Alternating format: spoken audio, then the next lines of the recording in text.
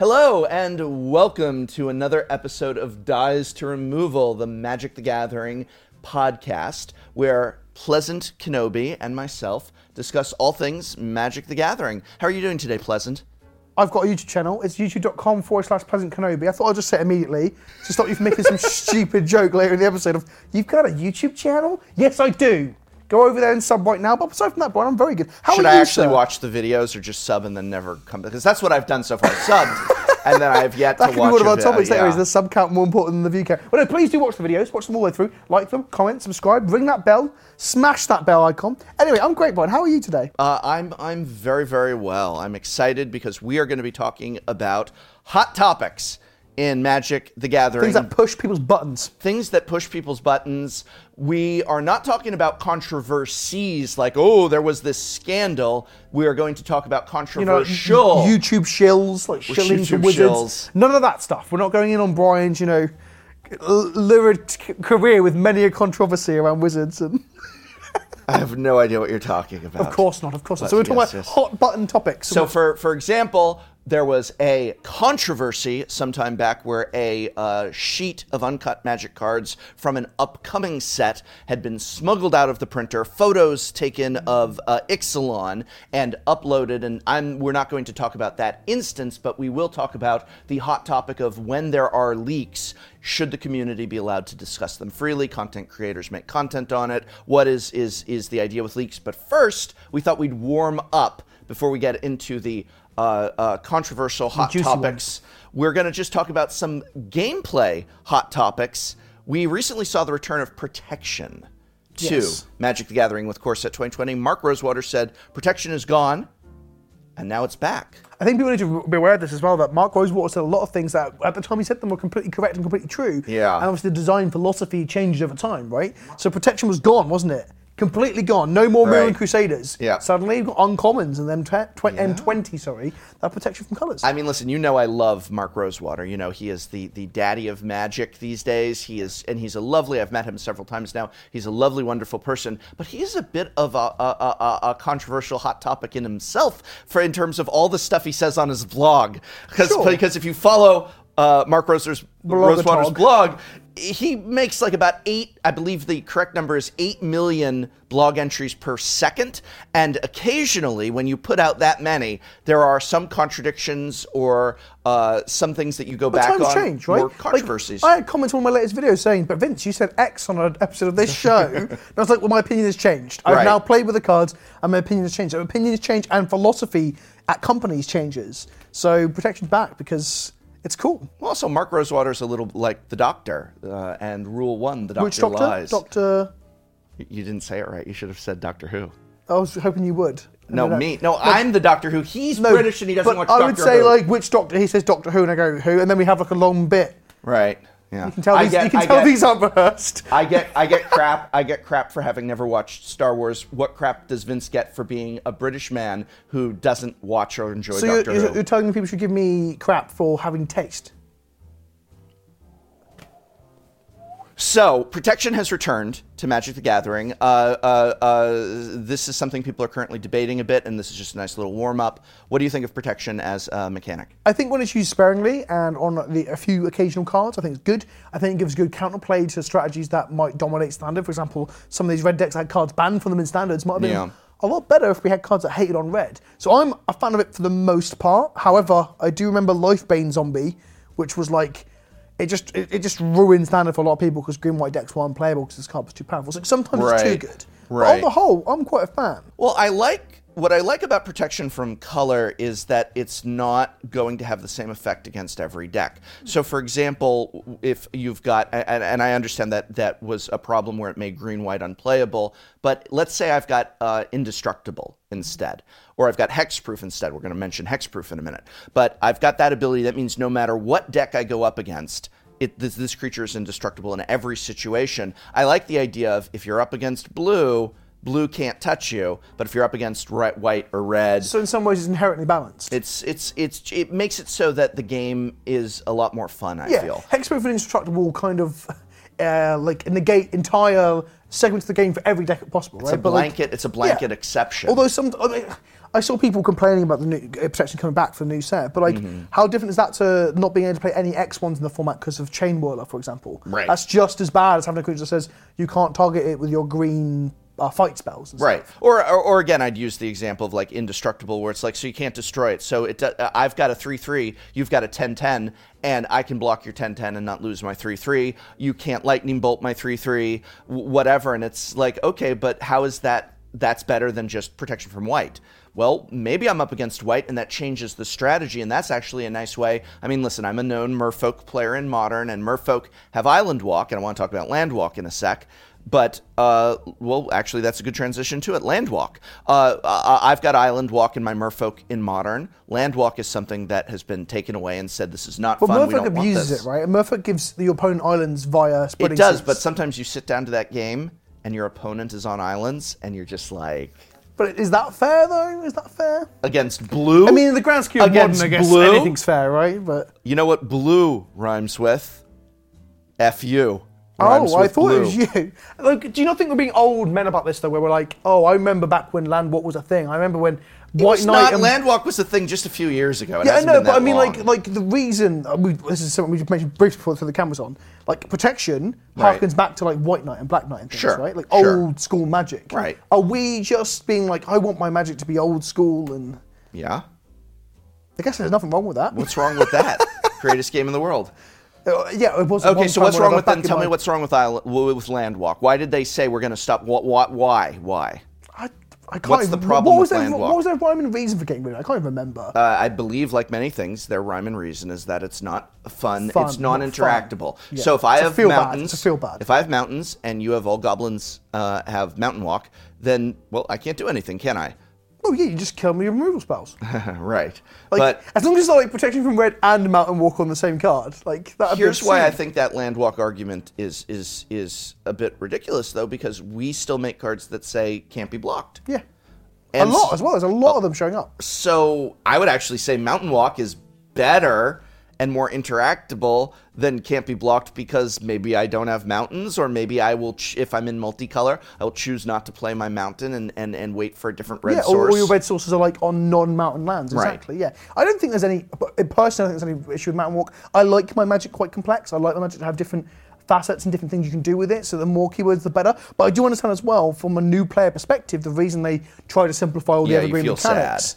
You feel sad. No, not just that, but they don't want every set to have like 1,000,001 keywords. I personally do. Yeah. Modern Horizons having like 1,000 different mechanics in it gets me excited. But I get from a newer player perspective, it's not the best experience of like what's Mountain Walk, what's protection, what's indestructible, what's flying, and all these things come up. So they simplified the evergreen mechanics right down, didn't they? Well, I don't think it's so much that it's simplified. I feel that it's just feel bads. Oh no, it is. That definitely factors into it. But I also, don't think like Land Walk's that complicated, is it? no, I don't think it is. But they've definitely they've just gone and got the keyword book, and they've added prowess over the years, haven't they? Right. Is Skulk? I would say prowess and Skulk. They wanted more Skulk to be. complicated. They're far more They said they complicated. really liked Skulk, and then they didn't really use it. Yeah, so that's apparently on the evergreen book. Maybe they took that off for now, but I mean, banding was evergreen. yeah, but that's my point. They always they try to reduce down the number of words for new starters, right? They show up in the new starter packs and things. What are some other ones? Hexproof. So Hexproof, the whole debate with Hexproof is. So are you a hexproof man or a shroud man? I prefer to play with Hexproof, but intellectually, in terms of other people playing the game, like if I retired from just being a casual Magic player, and I'm like, but I then also simultaneously was put on play design. Well, that would be a huge mistake. This is like, how does Magic actually? Will go you out be of business? campaigning for Shroud? Walking around the offices I would with- say Shroud's better because it has a price. Yeah. So the price is you can't target your own creature with so I can't put an enchantment on my Shroud creature. So again, it balances I can't itself. pump it. It balances itself. It's safe from you, but it can't be hit by me either.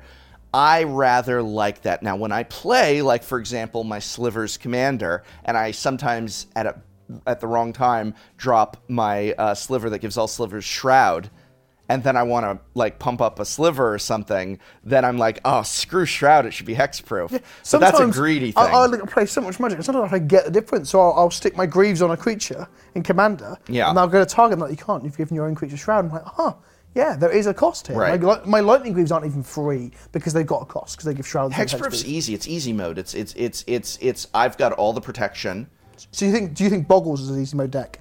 Well, there's no such deck as Boggles. It's Bogles. Is that like when you said that Oof was pronounced Oofy? Well, that was just. But so Vince, I was incorrect, and I'm able to admit that. Are you? No. So you think Bogles? Bogles. So you think Bogles? Look what we got. Doctor Who and Bogles. Do you think Bogles is an easy mode deck? Bogles is a fun deck. Yes, it is because you're piling on. I mean, can't Hexproof and Shroud both coexist? They both have their advantages. It's a pain in the ass, though, Bogles but I think, isn't it? That's why I love it. It's a pain in the ass deck. So a 2-mana 1/1 with Hexproof. And then you just pile it on. But they should have more. So it would be 2 mana, right? A 1/1 with Shroud would be what? Do you see what I mean? What are you going to do with a 1/1? They should make Hexproof creatures cost more mana and balance them out that way. Is that what you're saying? Maybe. Do you think they put Hexproof on the creatures that are 2 low mana cost? Glade Cover Scouts and Bogles and Invisible Stalkers. Do you think they're all mistakes in design? I don't know about a mistake in design, but like for example, I know Blighted Agent with 1/1 unblockable Infect. Yes. I mean now, especially with Scale Up in Modern. Ooh. But at least that's got Hexproof. Can you imagine if we do another set of Infect and make a Hexproof Infect creature? Can you imagine how bad that would be? Yeah. But like, so is Hexproof on low mana cost creatures, is that a mistake? Yeah. I don't know that I'd say it's a mistake. I when I look at the controversy of Hexproof versus Shroud, I'm on Team Shroud in intellect, but on Team Hexproof and heart. Okay. I think they can both coexist. I think that. Oh, so do I. I just think. I don't think Shroud should be. Creatures they don't do Shroud anymore. Yeah, Shroud's gone. Shroud's gone because it's Rest in peace, Inkwell Leviathan. Never get reprinted.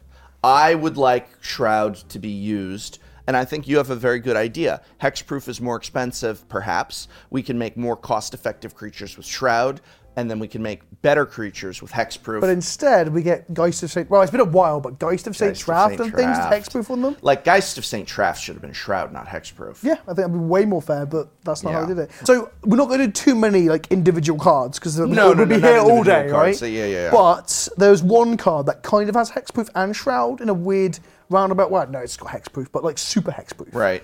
And it's a Merfolk. And it's a commander printed card. Right. True Name Nemesis. Is this really a controversy? Who is in favor of True Name Nemesis? I am Mr. Merfolk. I am a Merfolk player, and I hate True Name Nemesis. Yeah, so that's not a controversy then. Everyone believes that True Name Nemesis was a mistake. It made for commander cards. I mean, like, it's a huge mistake for design space. Well, I guess in some ways then, so like, I said how sometimes Hexproof goes on creatures with too low SCMC, right?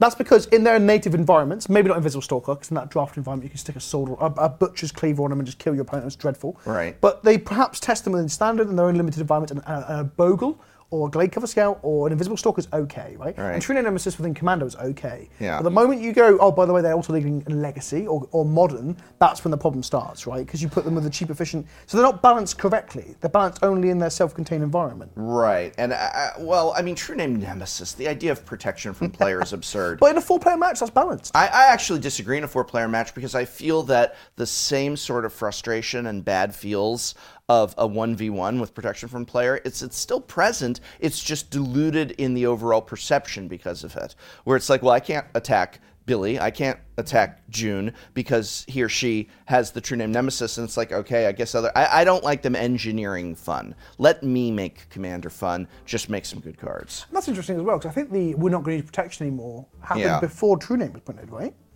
Like, wasn't that like a really weird outlier? Yeah. A very weird outlier. But maybe I'm wrong there. Well, that was in the very first set of... no, it wasn't the first second. One. It was the second batch of or maybe I'm just getting old and I keep thinking things that only happened last year when it was like 5 years ago or whatever. Right. So I have one for you, though. And this is one that I actually have gotten into some trouble on Twitter because I was being flippant about it. I know that's very hard to believe for me, being flippant or prone to hyperbole or just wearing my heart on my sleeve. But fetch lands. Were fetch lands a mistake, period? Like let's start with that question. Were fetch lands a mistake? In some ways, yes, but in other ways, no. I know that's a very non-committal answer. Thanks there, Vince.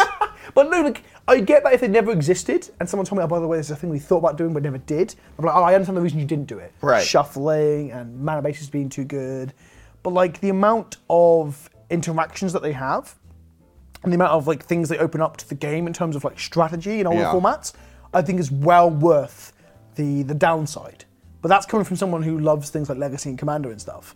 Well, when they've been in Standard, they've been nothing but like a... We're in a situation with fetch lands where we have been told they will never be reprinted into Standard, period. So everybody's shouting at their computer. But didn't Mark Rosewater once say we'd never have protection? He did, but I can only operate in Checkmate, good faith. Brian. I can only operate in good faith. Yeah, sure. That the last time they were in Standard, it was more or less universally, anytime you get Magic players to agree on something, it was more or less universally believed that they were a huge mistake. They made mana bases too effective. The shuffling was not just a problem on coverage. In in-store events with all the shuffling, it made it very boring. And coverage isn't an issue anymore. They got rid of that. Yeah. Alongside protection and hexproof, they got rid of coverage. Right. Oh my God. Too soon. Too soon. But perhaps with like Arena and online gaming becoming one of the new areas for Magic to be played, surely shuffling isn't much of an issue now, right? But that is, I can only talk about the large and the full game. And right now, since fetch lands are essentially for, the majority of decks in Modern and Legacy want to run fetch lands, they're incredibly expensive. They can't be reprinted in Standard. They were reprinted in one out of, I believe, seven master sets. So I'm going to say, here's my theory. Fetch lands did nothing wrong. Hashtag fetch lands did nothing wrong. Really? They died for the sins of fetchable jewels in Standard. Because they made mana bases so good. 4-color decks, just go black, all that nonsense. If you just have fetching basics, and then you have all of your mana fixing in the non-basics, and also don't put check lands in there as well. Don't put in lands that benefit from fetching those basics. Put in the lands that benefit from having fetch lands in hand, like the choked estuaries and stuff. Yeah. Then you've got a balancing act. And therefore your mana bases aren't too good. Sure, shuffling's an issue, but that happens in Modern and Legacy tournaments, and people get over that, right? Coverage doesn't exist anymore, so no one cares about that, and it would be a problem for Arena. So I think they get a lot of a bad rap in Standard for the sins of the lands that accompanied them or went with them. Well, yeah, I mean, having those shock lands in play simultaneously at one point. And so that was the first time around. Right. And second time they had the bicycle lands, the Tango lands from Battle for Zendikar. So I think it was the Battle for Zendikar, fetchable lands with land subtypes that made the mana bases too good, and therefore people just played 4-color nonsense. Right. That's what the fetch lands sort of facilitated in Standard. If you gave us fetch lands with no fetchable lands other than basics, we're in a much better position. Sure, but we would then be in a position, wouldn't you agree, that they need to be constantly reprinted in Standard I agree with that. Satiate the need for them in basically every other format they're legal in. And again, I think that's the thing that... So they'd always... Do you want fetches always legal in Standard? I think they need to be willing to reprint them. We have this problem with Golden Time right now, right? The cost of it, just be willing to reprint these cards. I know there's a thing there's reprint equity and they have to drive hype on sets, but they can drive hype with fetch lands. People will buy your challenger decks and your standard event decks or whatever with fetches in them. They don't want to reprint them. Why? Because they're worth a lot of money. Exactly. Let them not be worth money for a while. They'll go back up again. You can peaks and troughs. Why would they throw that reprint equity away? But at the moment where they reprint them, they're wasting the reprint equity. There's no master set to put them in. I'm just playing devil's advocate. I know you are. I feel like this. This is my feeling on it. This is what got me into trouble. Here's what got me into trouble. If you can't reprint them in Standard, okay, and you won't reprint them sufficiently in things like Masters products, they were only in 5 out of 10 fetch lands. And it was in one Masters product. Was, 3 Modern Masters, Ultimate Masters, Eternal Iconic, Masters, Iconic, Eternal, and A25, 25. whatever it is. That's 7 Master sets that could have been, and we got 1. Did you include Ultimate in that? That's 8. Ultimate, A25, Iconic, 3 Modern, and Eternal. Yeah, right. Yeah, 7 sets. 7 sets. They reprinted 5 of the 10 1 fetch in lands 7 ain't in bad. 1. Yeah. See, so that says that in a set that's 100% reprints designed for reprinting what Modern needs, they weren't willing to do it. They're not going to do. They explicitly told me. I mean, if you can believe. Mark Rosewater, Gavin Verhey. When I did my interview with Gavin Verhey, he explicitly told me, do not expect fetches to be included in a Commander product ever, because it's not for Commander, it's for Modern, so we're not going to put a thing that you need in Modern into a Commander product, which makes a certain amount of sense. But then it comes to me saying, if there's nowhere to reprint these reasonably and in large numbers, maybe it'll turn up the other 5 in another product at some point, but these need to be reprinted healthily They need to be reprinted regularly. They need to meet a big demand. And if they're not willing to do that, and we're getting to the point with $100 fetch lands again, which we are, and again, this is a bit of hyperbole on my end, and everybody got called for my head. I said, why not just ban the damn things? Yeah, so get rid of them then. You're not going to print them, ban them. Whilst I get where you're coming from, that makes me angry. But that makes me angry because I'm like, why should we damage the strategic choices? And I'm going to mention like what I mean by that in another set. So in like Legacy and Modern, you have effects like Brainstorms and Jaces, where you can put cards on the top of your deck and shuffle them. You've got multiple fetch effects. You can play a Corsair or an Oracle of Mordias to the top of your deck, shuffle away cards. There's loads of intricacies and exciting and interesting things you can do with fetch lands. So why should those intricacies and those interesting strategies die for the sins of a company that can't manage their reprint equity? For a company that has 7 reprint-centered sets aimed at Modern and Legacy formats and can't even bring themselves to put them. They put Tarmogoyf in 5 of those sets. And then kill Tarmogoyf for putting efficient answers to it. And Tarmogoyf is only played in Modern in a deck that doesn't see that much play. Do you know what I hope happens, right? That randomly, in the next 6 months to a year, someone has stumbled across this episode and they're watching it. Right. And what's happened is these cards are now in Battle Bond 2. Right. Or they're in Conspiracy 3.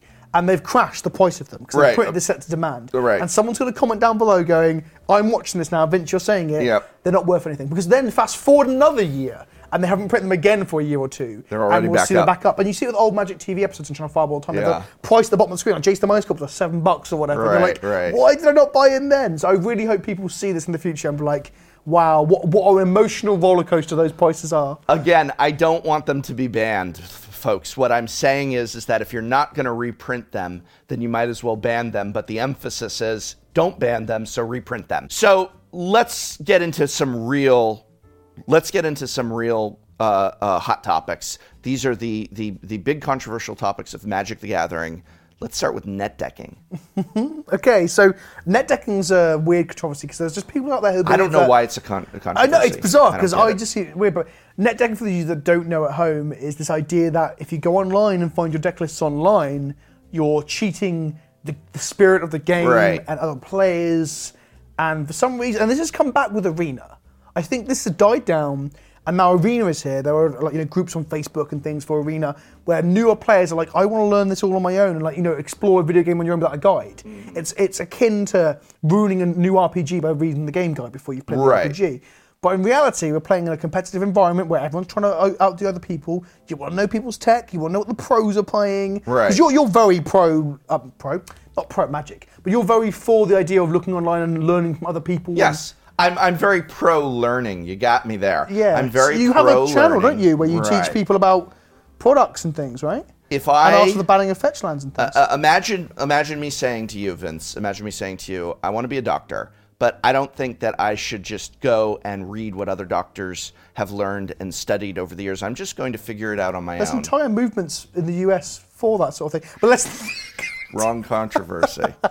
Wrong controversy. Of course, but it's like trying to cook. It's like trying to cook, and you're like, I don't know what oil I need, what temperature it's meant to be. Right. Like, why would you try and cook or medicate yourself or do any of those things without the expertise of actual experts? And net decking does not prevent you from developing new decks. If anything, net decking helps you discover new decks because in learning what works, it's the same thing with your cooking example, is that if I know recipes, then I know what tastes good. And if I know what tastes good, then I might make my own version of chocolate chip cookies with some changes to it and and end up with a brand new cookie altogether. You have to understand how the game works, and the way to do that is to study all available knowledge and information. The idea that you're going to be more true by blocking out information is the height of both hubris and absurdity. Yeah, agreed. It's ridiculous.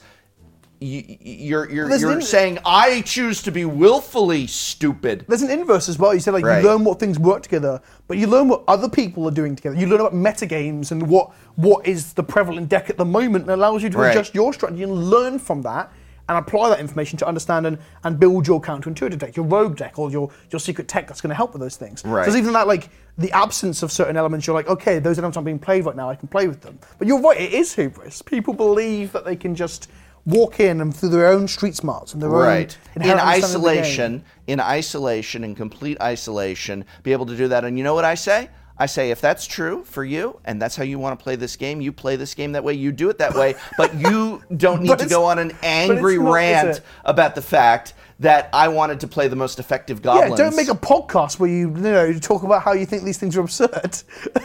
But also, if that was true, Reed Duke and other pros who have good records would go out to a cave somewhere and like pull the rock across and spend weeks meditating on their own to find the best deck list. They'd do that. They learn from each other. They learn from like online resources and playing the game. Right. So no, as much as you are throwing them a bone saying perhaps you can do that, you can't. It's not possible. We mentioned in the intro this idea of leaked Magic cards, and this has been a controversial topic lately. Leaks happen.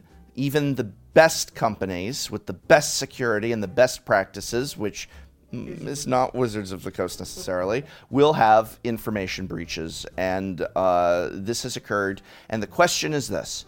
If a leaked card is posted somewhere on the internet, should you, the individual, be allowed to take that card and on places on the internet like Twitter, Reddit, bulletin boards? Do people still know what bulletin boards are? Internet bulletin boards, showing my age. So you log on with your dial-up modem. So you get on MSN Messenger. Right. No, I'm talking about America Online. You log into AOL, America Online, like get onto AOL. Dial up, log into... Did they have America Online in Britain in the 90s? They had a real bad rep, yeah. Did they call it UK Online, or did they still call it AOL? And had the... Wow. We are a stubborn people. Yeah. We're like, no. America Online, even though we'll let you log in. And yes. Yeah, you can log into your GameSpy forum account or something from like 2001 and talk about Magic cards. Right. But like Seth over on Goldfish gets a lot of stick for this. Right. I want to talk about content creators. Let's just start with the basic. I'm on Twitter. I'm on Facebook. Literally, I'm just on my Facebook. A card has been leaked. And there are a lot of people saying you should not, since that was not officially released, that you are damaging the game and other people's enjoyment of the game by posting to Facebook, oh my gosh, look at Captain, Captain Midnight. Right, whatever. Just made up a, you're right. That's like a DC character. So do you agree with that statement? Do you think that it does damage the integrity of the game? I think that's baloney. Okay. I think that once it's out there, it's out there. But have you, like War of the Spark period, when they're doing the whole like sequential narrative spoiler? It sucks, but but it doesn't matter. It's kind of like, it's not my fault it got leaked. Yeah, sure. And it's not my fault that it got leaked. It got leaked. The information cannot be unlearned. Sure. And so Pandora's it's also a trading card game. It's also a trading card game, not state secrets. And I feel that... Well, when it's trading, there's finance involved as well. Cards will spike. So like for example, for War of the Spark, I took the stance that I wouldn't on stream talk about any card that wasn't officially spoiled. I think that's fair. I'm talking about the individual. About the individual here. But then people were talking about the cards, and also people missed out on buying Microsoft Flash because they were trying their hardest to only see the spoilers as they were revealed for the story period. Right. So I joked in the video, I'm not going to say why, but people should look at Microsoft Lattice because there's a card been spoiled. Lo and behold, Microsoft Lattice went from being a $10 card to like a $50 card because of the new card. Well, people missed the boat on that. So there's a responsibility of creators to tell their audiences that these cards are coming. Like just ignoring the fact that they're there because they were leaked instead of spoiled, in some ways feels like you're missing out on responsibility. Like you should be spreading information where information is available. I think it's very fair to say this. I think it's very fair for content creators. So I think that giving a person such as Seth any amount of crap about like the fact that he wants to comment on leaked cards. I believe his tweet was literally him saying, "I can't wait to brew with name of card." No, I think it didn't even say what it did. No, it's the new Astral Slide. He's referencing an old version of the card. I guess that conveys a little bit of info, but still, it was ridiculous the way people went after him, as though he leaked it or whatever. And and I also feel it's like this elephant in the room thing, where everybody yelling at him already knew of the card's existence from independent of him. It's not like they learned of it from him, and it's just like they're just angry at this idea of the hypothetical person and such. Imagine Magic Twitter is a party, and everyone's there with their cocktail and they're chatting, and Seth mentions the large elephant that's in the room. In the corner. And it's like, Seth, don't do that. Don't talk about that. Don't talk about that. They're like pointing at the elephant. I think that as a creator, number one, you have the right to make the decision of whether or not you and your content that you create will cover leaks. And you can say, we don't cover leaks. You can say we do cover leaks. And I think you have 100% that right, because no one is forcing anyone to read your content. I think that the proper etiquette, if you want to think that creators should subscribe to an etiquette, but I think that the proper etiquette is that you should at least let people know that it would contain that content. So you might say, War of the Spark leaks discussed, warning leaks. It's like warning spoilers. I think it's fine for a place to discuss spoilers as long as you tell people there's spoilers in it. It's a weird culture where we're treating the revealing of new cards a day or two early. Right. That's the same as like the ending to a movie. Right. Isn't that just bizarre? I mean, if it is part of a story, I get it. Personally, I think it's ridiculous. I think it's and then you get into the final thing I'll say as a creator is this idea of it was my preview card that got leaked. I've had 3 preview cards leaked. I did just fine. I'm okay. So on that topic, I think the owner should really be on, and we do this a lot on this show, but it's on WotC, and also what WotC do in dealing with the stores that leak them, or the creators that leak them, or wherever the leaks come from, if they can identify it. That's where the owner should be able to focus on improving that, not on saying to somebody, don't mention the elephant that everyone knows is right. there. When I see these threads and there are people saying there's a lot of like passionate creators that are getting their first preview card. It means a lot to them, and all that's fair. And then the feeling of having that ripped away from them with a leaked card. Don't spread leaks, and it's like it doesn't matter as long as it's not you're the person who is doing the leak. If the leak's out there, it's out there, and that person's card has already been leaked. Yeah. Whether you mention it or not, their card has been leaked, and you are not going to get everyone on the internet to not mention the leak. So it's like, okay, so this has been leaked. It's being talked. It's literally a top post on Reddit. And then Bob says Astral Slide reprint, or whatever. And then it's like, you just destroyed Cindy's, preview cards. Like, no, I didn't. It was already destroyed. I'm just, it's like it's out of the happened. It's out of the bottle. The cat is out of the bag. And I would just say to creators, like, I had 3 of my preview cards leaked. Well, the second preview card I ever had was leaked. And you know what? I still got very good views on those videos. And it stinks. I turned one of those videos into a joke about the fact that it had been leaked. It sucks. But again, the onus should be on how they're being leaked. What we can do as communities, like we promote a culture where shops aren't taking pictures of cards and put them on Reddit. Yeah, that's where the focus should be, on changing that culture, not on telling off. You said like Bob from MTG. I'm trying to make up a fictional MTG channel. Seth from MTG Gold. Yeah, I know it is, but I really want to. Who is, by the way, the nicest bloody individual there is. The most We've already mentioned him, but I wanted to make up a fictional. He's the most wonderful, kind person, and the idea that you're going to throw a rock at his head over this stuff is just outrageous. What I was trying to do was come up with a fictional Magic the Gathering channel in my head. Screw that. But no, the reason, listen, not to hide Seth. The reason I want to do it was for a bit of a joke where we can make up a parody-sounding name, but I couldn't think of one where it wouldn't be accidentally another channel anyway. So I didn't want to throw shade at someone. Because MTG, what kind of something? Strategy? No, I think that's one. That's one. It's tough. That's one. So we've been in agreement on a lot of these, I think, but this next one I do believe we disagree on, so we can actually get some good discussion. Planeswalkers as commanders. Yes. This really caused a lot of heat and yelling on the internet. Dull surprise. Should Planeswalkers be allowed as commanders? 100%. 100. Not a sliver, pun intended, of doubt in your mind. Well, there's no sliver of Planeswalker, as much as people probably want one. Right. But 110.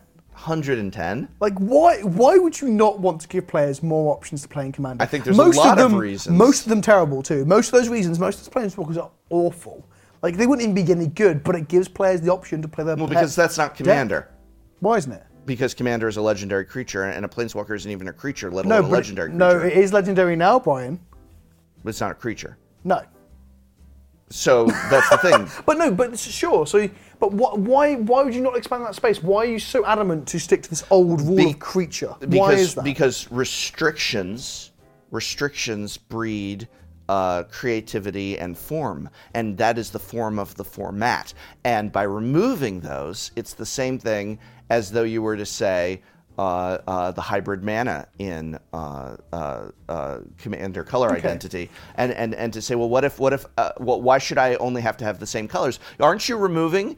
Why can't I run red in my Teysa deck? Okay, I'm going to extrapolate back the other way. Yeah. Why are we allowing any creatures that aren't Elder Dragons? Because those breed real restrictions. That's a real restriction.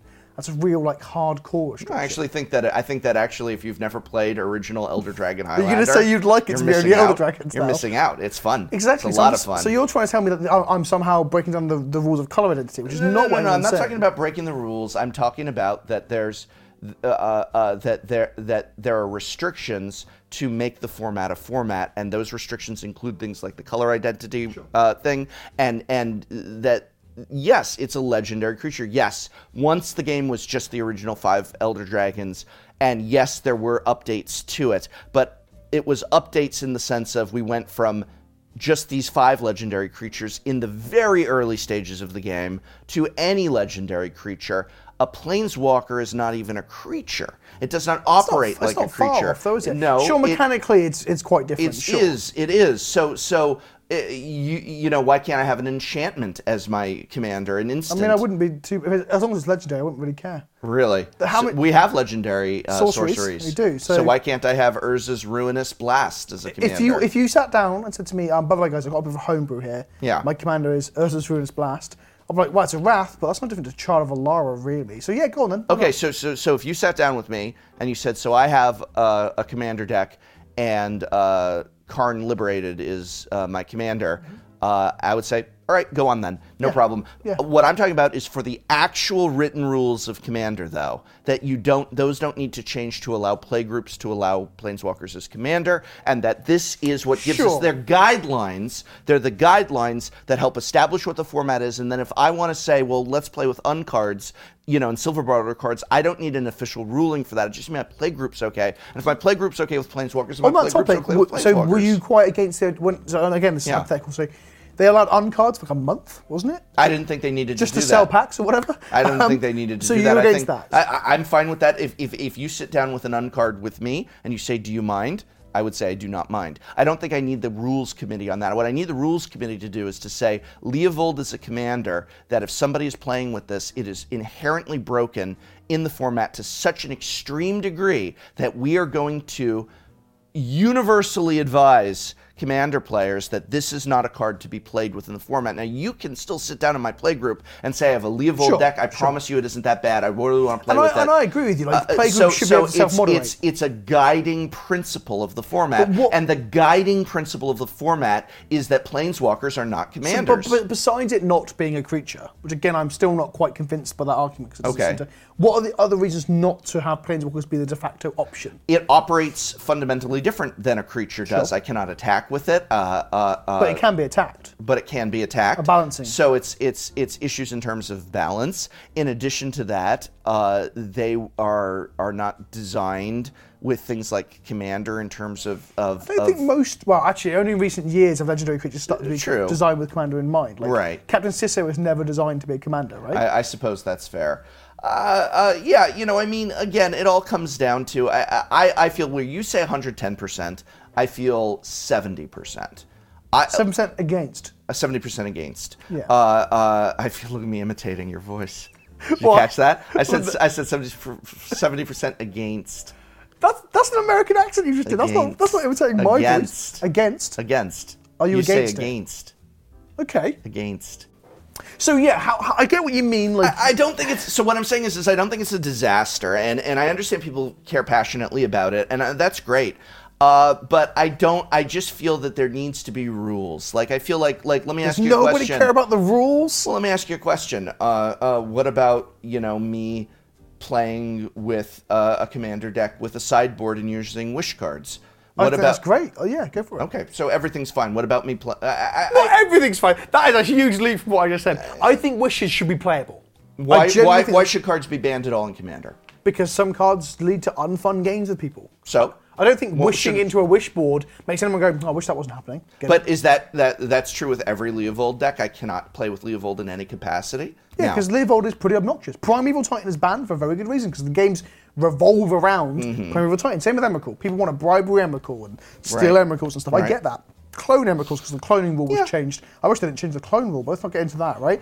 But I genuinely believe Wish cards should be playable. It bugs me that they can't be played online. In paper, I can obviously talk to people about it. And I genuinely believe that allowing commanders doesn't hurt anything. I really think the majority of people wouldn't use them because they're just not any good. The majority, some are a bit too good. There should be some that might be banned. People are very scared of Sorin Markov for turning everyone's left towards the 10. So some might need to be changed. And things like Doubling Season probably get a lot better, and Chain Veil get a lot better. But that's the same. That's going to happen when you add anything like that. So I don't think it pushes the power level any further either. The counterpoint that we said in other episodes that now Oathbreaker exists, I don't feel you can scratch that itch elsewhere, I guess. Right. But I'm actually really for just letting Commander be even just a legendary card. Although you've got, what's the worst that could happen? A Jitte as a commander? That gets me going. Yeah. Lightning Bolt Commander. No, because that's not legendary. That's not. But it was always Jitte in the command zone, just playing 1/1s with haste and equipping Jittes. Sure. Oh, they have to be colourless though. See? Balances itself. Right. Even Jitte. What about a creature that isn't legendary? What if I wanted Stoneforge Mystic as my commander? That's not legendary. Right. So why can't I have Stoneforge Mystic as my commander? Because it's not a legendary leader of a. But I want to build a deck around Stoneforge Mystic. If you're saying. But you're just removing all rules simply because I think that. Not all the rules. You're saying I want to do a Planeswalker. I'm saying why can't I just do creatures? Because it's not Lord a of legendary Atlantis. creature. I'd love a Lord of Atlantis as my. To be honest, if you came to my playgroup and said you want to do that, I'd be more than happy for you to do it. But that's how I feel about the Planeswalkers. But why shouldn't it just commanders say pick any card as your... But Planeswalkers make a lot more sense than Lord of Atlantis, right? Would you concede that point? How does a Planeswalker make more sense than a Stoneforge Mystic? Because it's a legendary card. As of a year ago. It's a named character. Stoneforge Mystic. No, it's not, Brian. No, it's not. Yeah. So will you concede the point that a legendary Planeswalker card makes more sense as a commander than Lord of Atlantis or Stoneforge Mystic? No, it's the Lord of Atlantis. In which case, I guess we very much disagree. There are actually quotes on flavor text attributed to the Lord of Atlantis. But what if there's multiple Atlantises on Dominaria? I can't believe there's even one Atlantis. It doesn't make sense. I don't understand how that works, but there's Arabia too. But yeah, I'm sorry, Arabia. Is that what it's called? I believe they call it, Arabia. No, it's not Arabia, it's Arabia. I think on another day, on another discussion, you might agree with me that actually having Planeswalkers makes more sense than Stoneforge Mystic. Well, I don't want either of them, but I also don't. No one wants Stoneforge Mystic. I don't want either of them, but I don't care as passionately about it as you. It's just that if you asked me, I say no. Let's leave it. Let's leave it. I like structure. I like sensible restrictions. I think Commander's really good. My biggest frustration with that whole thing, without going too much into it, is that I got accused of not knowing anything about the format for daring to believe that Commanders would be fine. That was one of my. I got told by multiple people like, you obviously know nothing about Commander. I was like, woof. Those are some strong words. I bet someone's typed that in the comment section. I've now said that like everyone's going to be on your side on that one. Everyone wants. I don't think so. I think there's a passionate group of people that do not want it. Yeah. There you go. That's why it's controversial. What's our next controversial topic? So I don't know how controversial this is, but I do know some people feel very strong on either side of it. So I guess that's the definition. That's what. Stream sniping. Have you ever been a victim of stream sniping? Yes. I know for a fact I have been a victim of stream sniping. So did you feel like you deserved it because you were playing in a public forum, or do you think that maybe it's a little bit against? How do you feel on the idea of? Should we clarify? My opinion. Why don't we start with your opinion on it? Because mine, as usual, with the professor, is kind of weird. Okay. So for those that don't know, stream sniping is the idea that you go and watch. You're playing a game of Magic, and you notice your opponent on Arena or Magic the Gathering Online is a prominent name. Let's say you find their Twitch channel, see them online, you watch their Twitch channel to see their hand, for example. Right. So it gives you information that you shouldn't normally have. And so I believe that you just shouldn't do it. These people are like making content and trying to entertain and inform people. So it feels a little bit harsh to abuse that. The counterpoint that some people make, and I had made against me last week or the week before when it happened to me, when I said, I wish they weren't doing that, was that I get help from Twitch chat. My argument is that Twitch chat is 99% of the time very unhelpful. Twitch chat does not have your best, like your opponent, does not have your best intentions at heart. Okay, so I think trying to play Magic and talk to a Twitch channel is actually very difficult, and it also makes you play a lot worse. So that's my counter argument for that. But I think that if you are enjoying content like this, I think perhaps you should throw that content creator a bone and not just like look at their hand, because that just feels very unsportsmanlike. That's how I perceive it. On Magic Online, is your Magic Online handle Pleasant Kenobi? Yeah. Well, then you don't have to worry. No one will ever know that they're up against a content creator.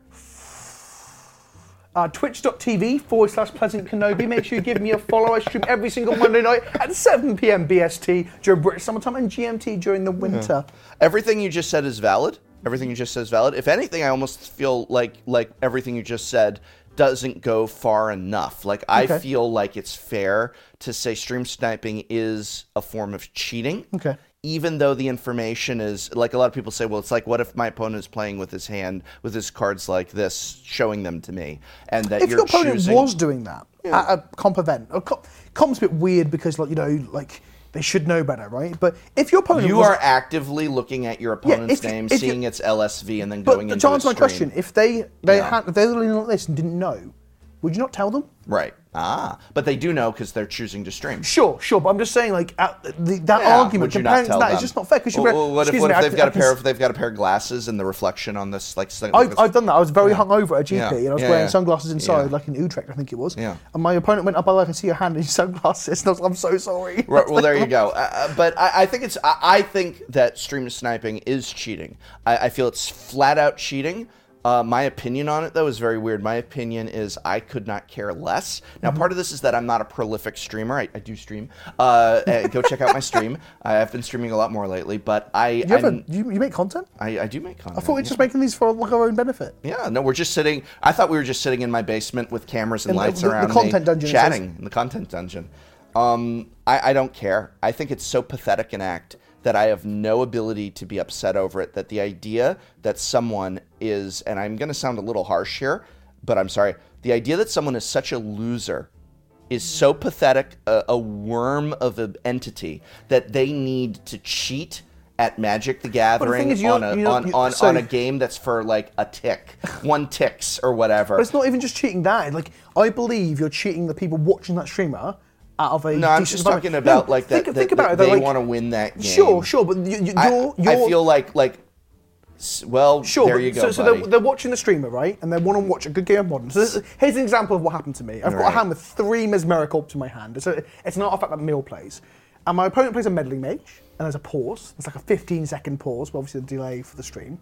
And my opponent then names Mesmeric Orb. And I say, quite innocently, well, that's a pretty good name.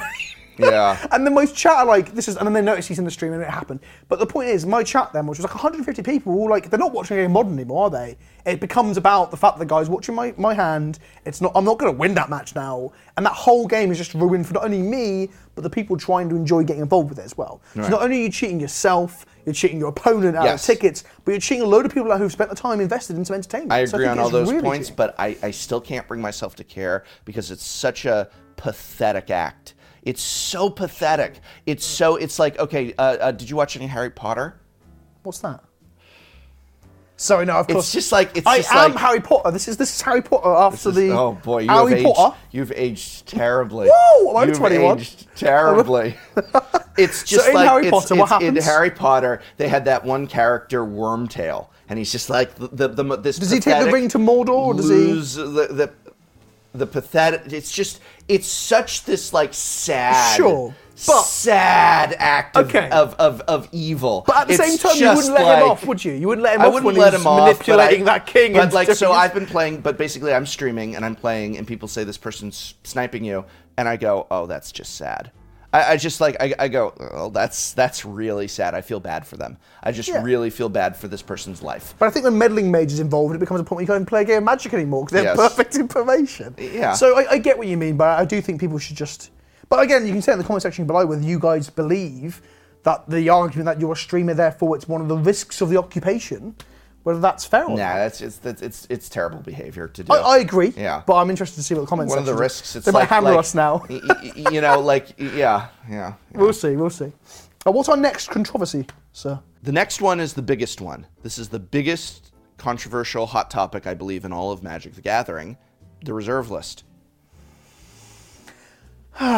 Is there an argument to be made for keeping the reserve list? I think there is an argument to be made for it. Is it a reasonable argument? So we talk about, so I used to teach, one of the classes I taught was critical thought and argument, and essentially you get into the modes of persuasion and debate. And within the context of the class, we would only be working with issues that were two-sided issues. So for example, when choosing a topic, I would not allow you in my classroom to make a speech against child abuse, because the argument is that there is no reasonable opposition. Sure. There's nobody who's going to say, well, actually, there's a lot of reasons why we should like physically and sexually abuse children. Like, no, there is no reasonable opposition to child abuse. You could maybe make an argument that we deserve stricter child abuse laws in this state. Where someone could say, no, they're plenty strict. So in that case, then, yeah. So with the reserve list, what I want to know, because I know, I feel the majority of players overwhelmingly would like the reserve list gone. Yeah. I want to know reasonable opposition arguments about keeping the reserve list what they are. The way I describe it is, and by the way, I generally believe once we get down to brass tacks, I think the reserve list should be gone. Okay. Gone. However, I do appreciate that it kind of provides a gold standard for collections. Mm-hmm. Like the MTG economy, as much as people will say they hate MTG finance, but they're kind of annoyed when they open a pack of Magic cards and their rare isn't worth $10, right? Right. People get annoyed by that. So the fact that cards are worth so much is because we have things like Wizards supposedly taking into account reprint equity and not reprinting things like mad, and that accounts for old cards too. Right. The reason that shops can hold on to Power 9 and original jewels and feel safe in doing so because they know they're not getting reprinted, right? Right. So it creates a gold standard, a amount that those cards are going to be worth, if not more, that will never change or go down at least. But at the same time, it causes it's kind of like you said earlier about fetch lands, where I get there's issues with them. Right. But the positive would be so much higher. Right. Imagine a legacy and vintage where like anyone can play it. Canadian Highlander, and you just get your power if you want it. Can you imagine I that? think cards Utopia. need to have value. Sure. But so maybe legacy is still like, even if they released vintage masters in paper, that doesn't mean that Tropical Islands are going to be less than $50 each, and some people still can't afford that or whatever, and that's fine. But can you imagine a world where Tropical Islands worth less than a Scalding Tarn because they can't manage the reprints properly? Right. And that would happen that would as be well. Hilarious too.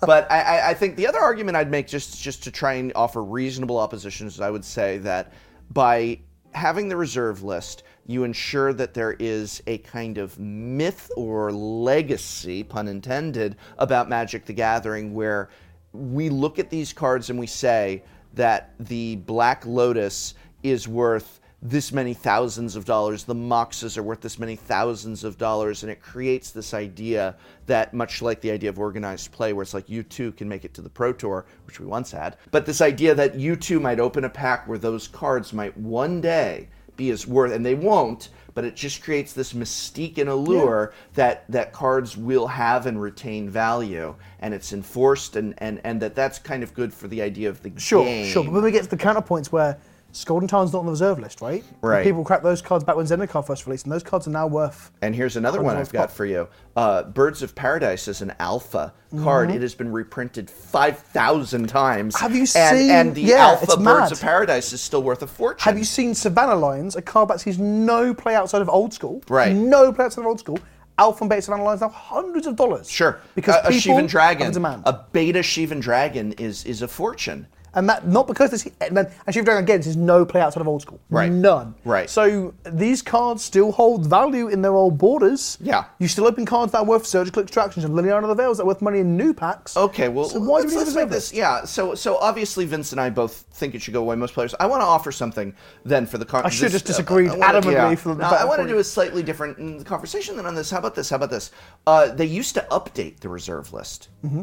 They've already done it. Don't forget, Demonic Tutor was on the reserve list, right. but they did alternate art printing into the Divine Demonic. No, they updated the reserve list. And then took it off because of that, and now it got reprinted not with Masters. Yeah. So why couldn't they do that again? So what if they said with the reserve list, we're going to keep Moxes on the reserve list, but we are going to update it so that original dual lands are off of it. And the thing is, people will rejoice because no one's looking for them to reprint power. Right. That's not. I said Canadian Highlander Vintage. Yeah. That's not really what people are looking for, right? People are looking for the dual lands for their EDH and to play Legacy because it's way more accessible than Vintages. Also, there's a lot of absurd things on the reserve list in terms of the original Baron Sengir is on the reserve list. That makes zero sense. There's a lot of bizarre cards on there. I guess the problem with the updated reserve list is that eventually you just want everything off of it. You do one. Then the conversation is the Moxes. Then the conversation is the Moxes. Then the conversation is Black Lotus. Why don't you reprint that? Even in trying to offer up a discussion about this, all we want the stuff to be printable. Yeah. We would like it to be done reasonably so and we haven't even touched on this whole potential legal, not legal thing, because that's another controversy, isn't it? I think some that's people, baloney. yeah, exactly. Some people believe it's complete nonsense. Well, Wizards still uphold that is the case. So. Wizards is going to get sued by, the MTG reserve list finance police, barons. the MTG finance they wear Illuminati. top hats and monocles and have cigarette holders. Except even in MTG finance, most members, as far as I know, are for removing the reserve list, because then they'd get to buy and sell through Vintage Masters, and they'd be able to cheat us. I'm sorry, profit. I'm sorry. They'd make be able money to hand over fist. Make money hand over fist. That's a polite way by buying up all the things from Vintage Masters and then selling it at a higher price. Do you know what also happened? Is right. if it was going to happen, there'd be a leak. And they'd know before we did. Oh, right, they know before and we did. And if you spend $79.99, you'll get access to that information. Oh, this is going to get you're going to get some angry tweets for this episode, Brian. Screw it, I'm so sick of it. Hashtag MTG Finance. Yeah. I think we both agree. Neither of us care about the legal argument. We just want Magic to prosper. And I think one of the ways to do it is to allow people to play with all the cards. But it's probably just never going to happen. Right. And that's where the controversy lies, right? Like, the majority of the player base is just like, come on. It's never going to happen, and it sucks. And I feel like it's out of all the controversies that we've talked about, it's the deadest of horses. An attached controversy is, should we stop talking about the reserve list in videos and things? Because it comes up every couple of months, right? Everyone talks about the reserve list every few months. Controversy, should we stop talking about controversy? Do Magic players, here's our true final one, do Magic players just live for controversy? Complain too much. Same thing, right? I don't think we do. I don't think we do. So the old axiom that people say is that axiom? Well, you tell me, Englishman. Axiom. Whatever. They say that we would complain at how our $100 bill is folded into our envelopes. Someone tagged the originator of that phrase when I made a comment about it, and I'm forgetting their name right now, but the originator of that phrase is known, and the originator even said, "I don't like how the phrase is used today." Oh, really? Yeah, the originator said that isn't about stuff like where we were complaining about the rising prices in Ultimate Masters, I believe. Yeah, and people were like, oh, well, I guess it's true. You could fold it in. I'm like, no, we're talking about stuff like the damaged box toppers, the fact that it's more expensive at local game stores than at Target and Walmart, and stuff like this. It's like, I feel that Magic players complain too much is used as a way to shut down criticism, and I think criticism is valid. Can people get worked up over nothing? Sure. Can people get emotional? Sure. But that doesn't invalidate that there are reasons and, quite frankly, the right, especially as a consumer, to voice what you see as going wrong. Especially a luxury hobby as well, because Magic is a luxury hobby, right? Yeah. The cards hold value. Even the non-reserve list, non-eternal staple stuff, when you're cracking a £3.50 pack of cards, $3.50, $4 nowadays, that has 15 cards in it, that is a premium hobby compared to almost any hobby, really. Right. It's up there with a standard deck's up there with a pack of golf clubs. So I think we do have a right to have some sort of say, especially us two sat here in our leather chairs moaning about, well, what's you doing? These are full of whiskey, by the way. We're sipping whiskey. Yes. And after the cameras turn off, we just light our cigars with burning lotuses. Burning original dual lands to light our cigars. But yeah, I think playing a luxury hobby like Magic, even on the standard end of things, where cards are still ludicrously expensive compared to other hobbies, right? I think we do have a right to say card stock should be better, or please stop putting the price up on packs when there's no change to the production value.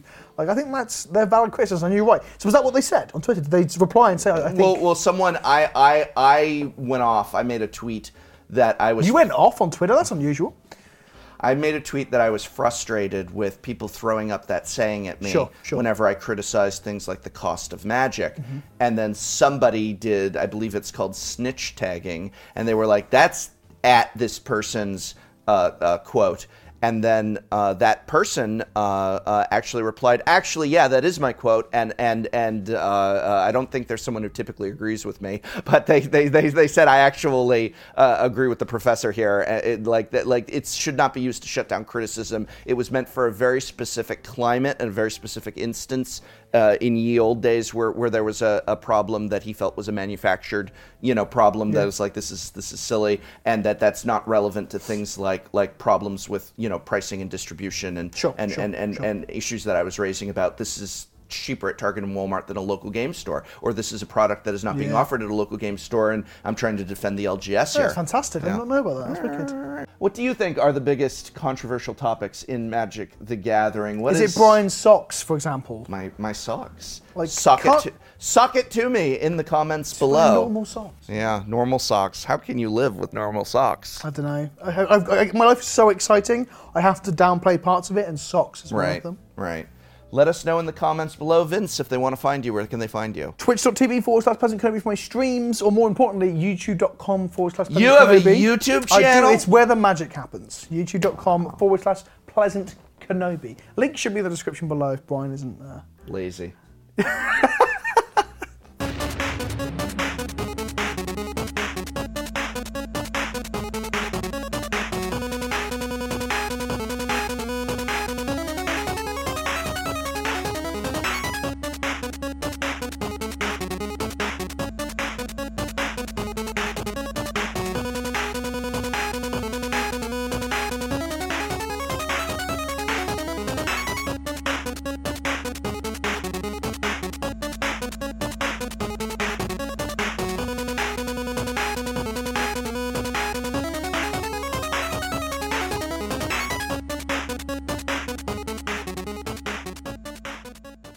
She's got the taste.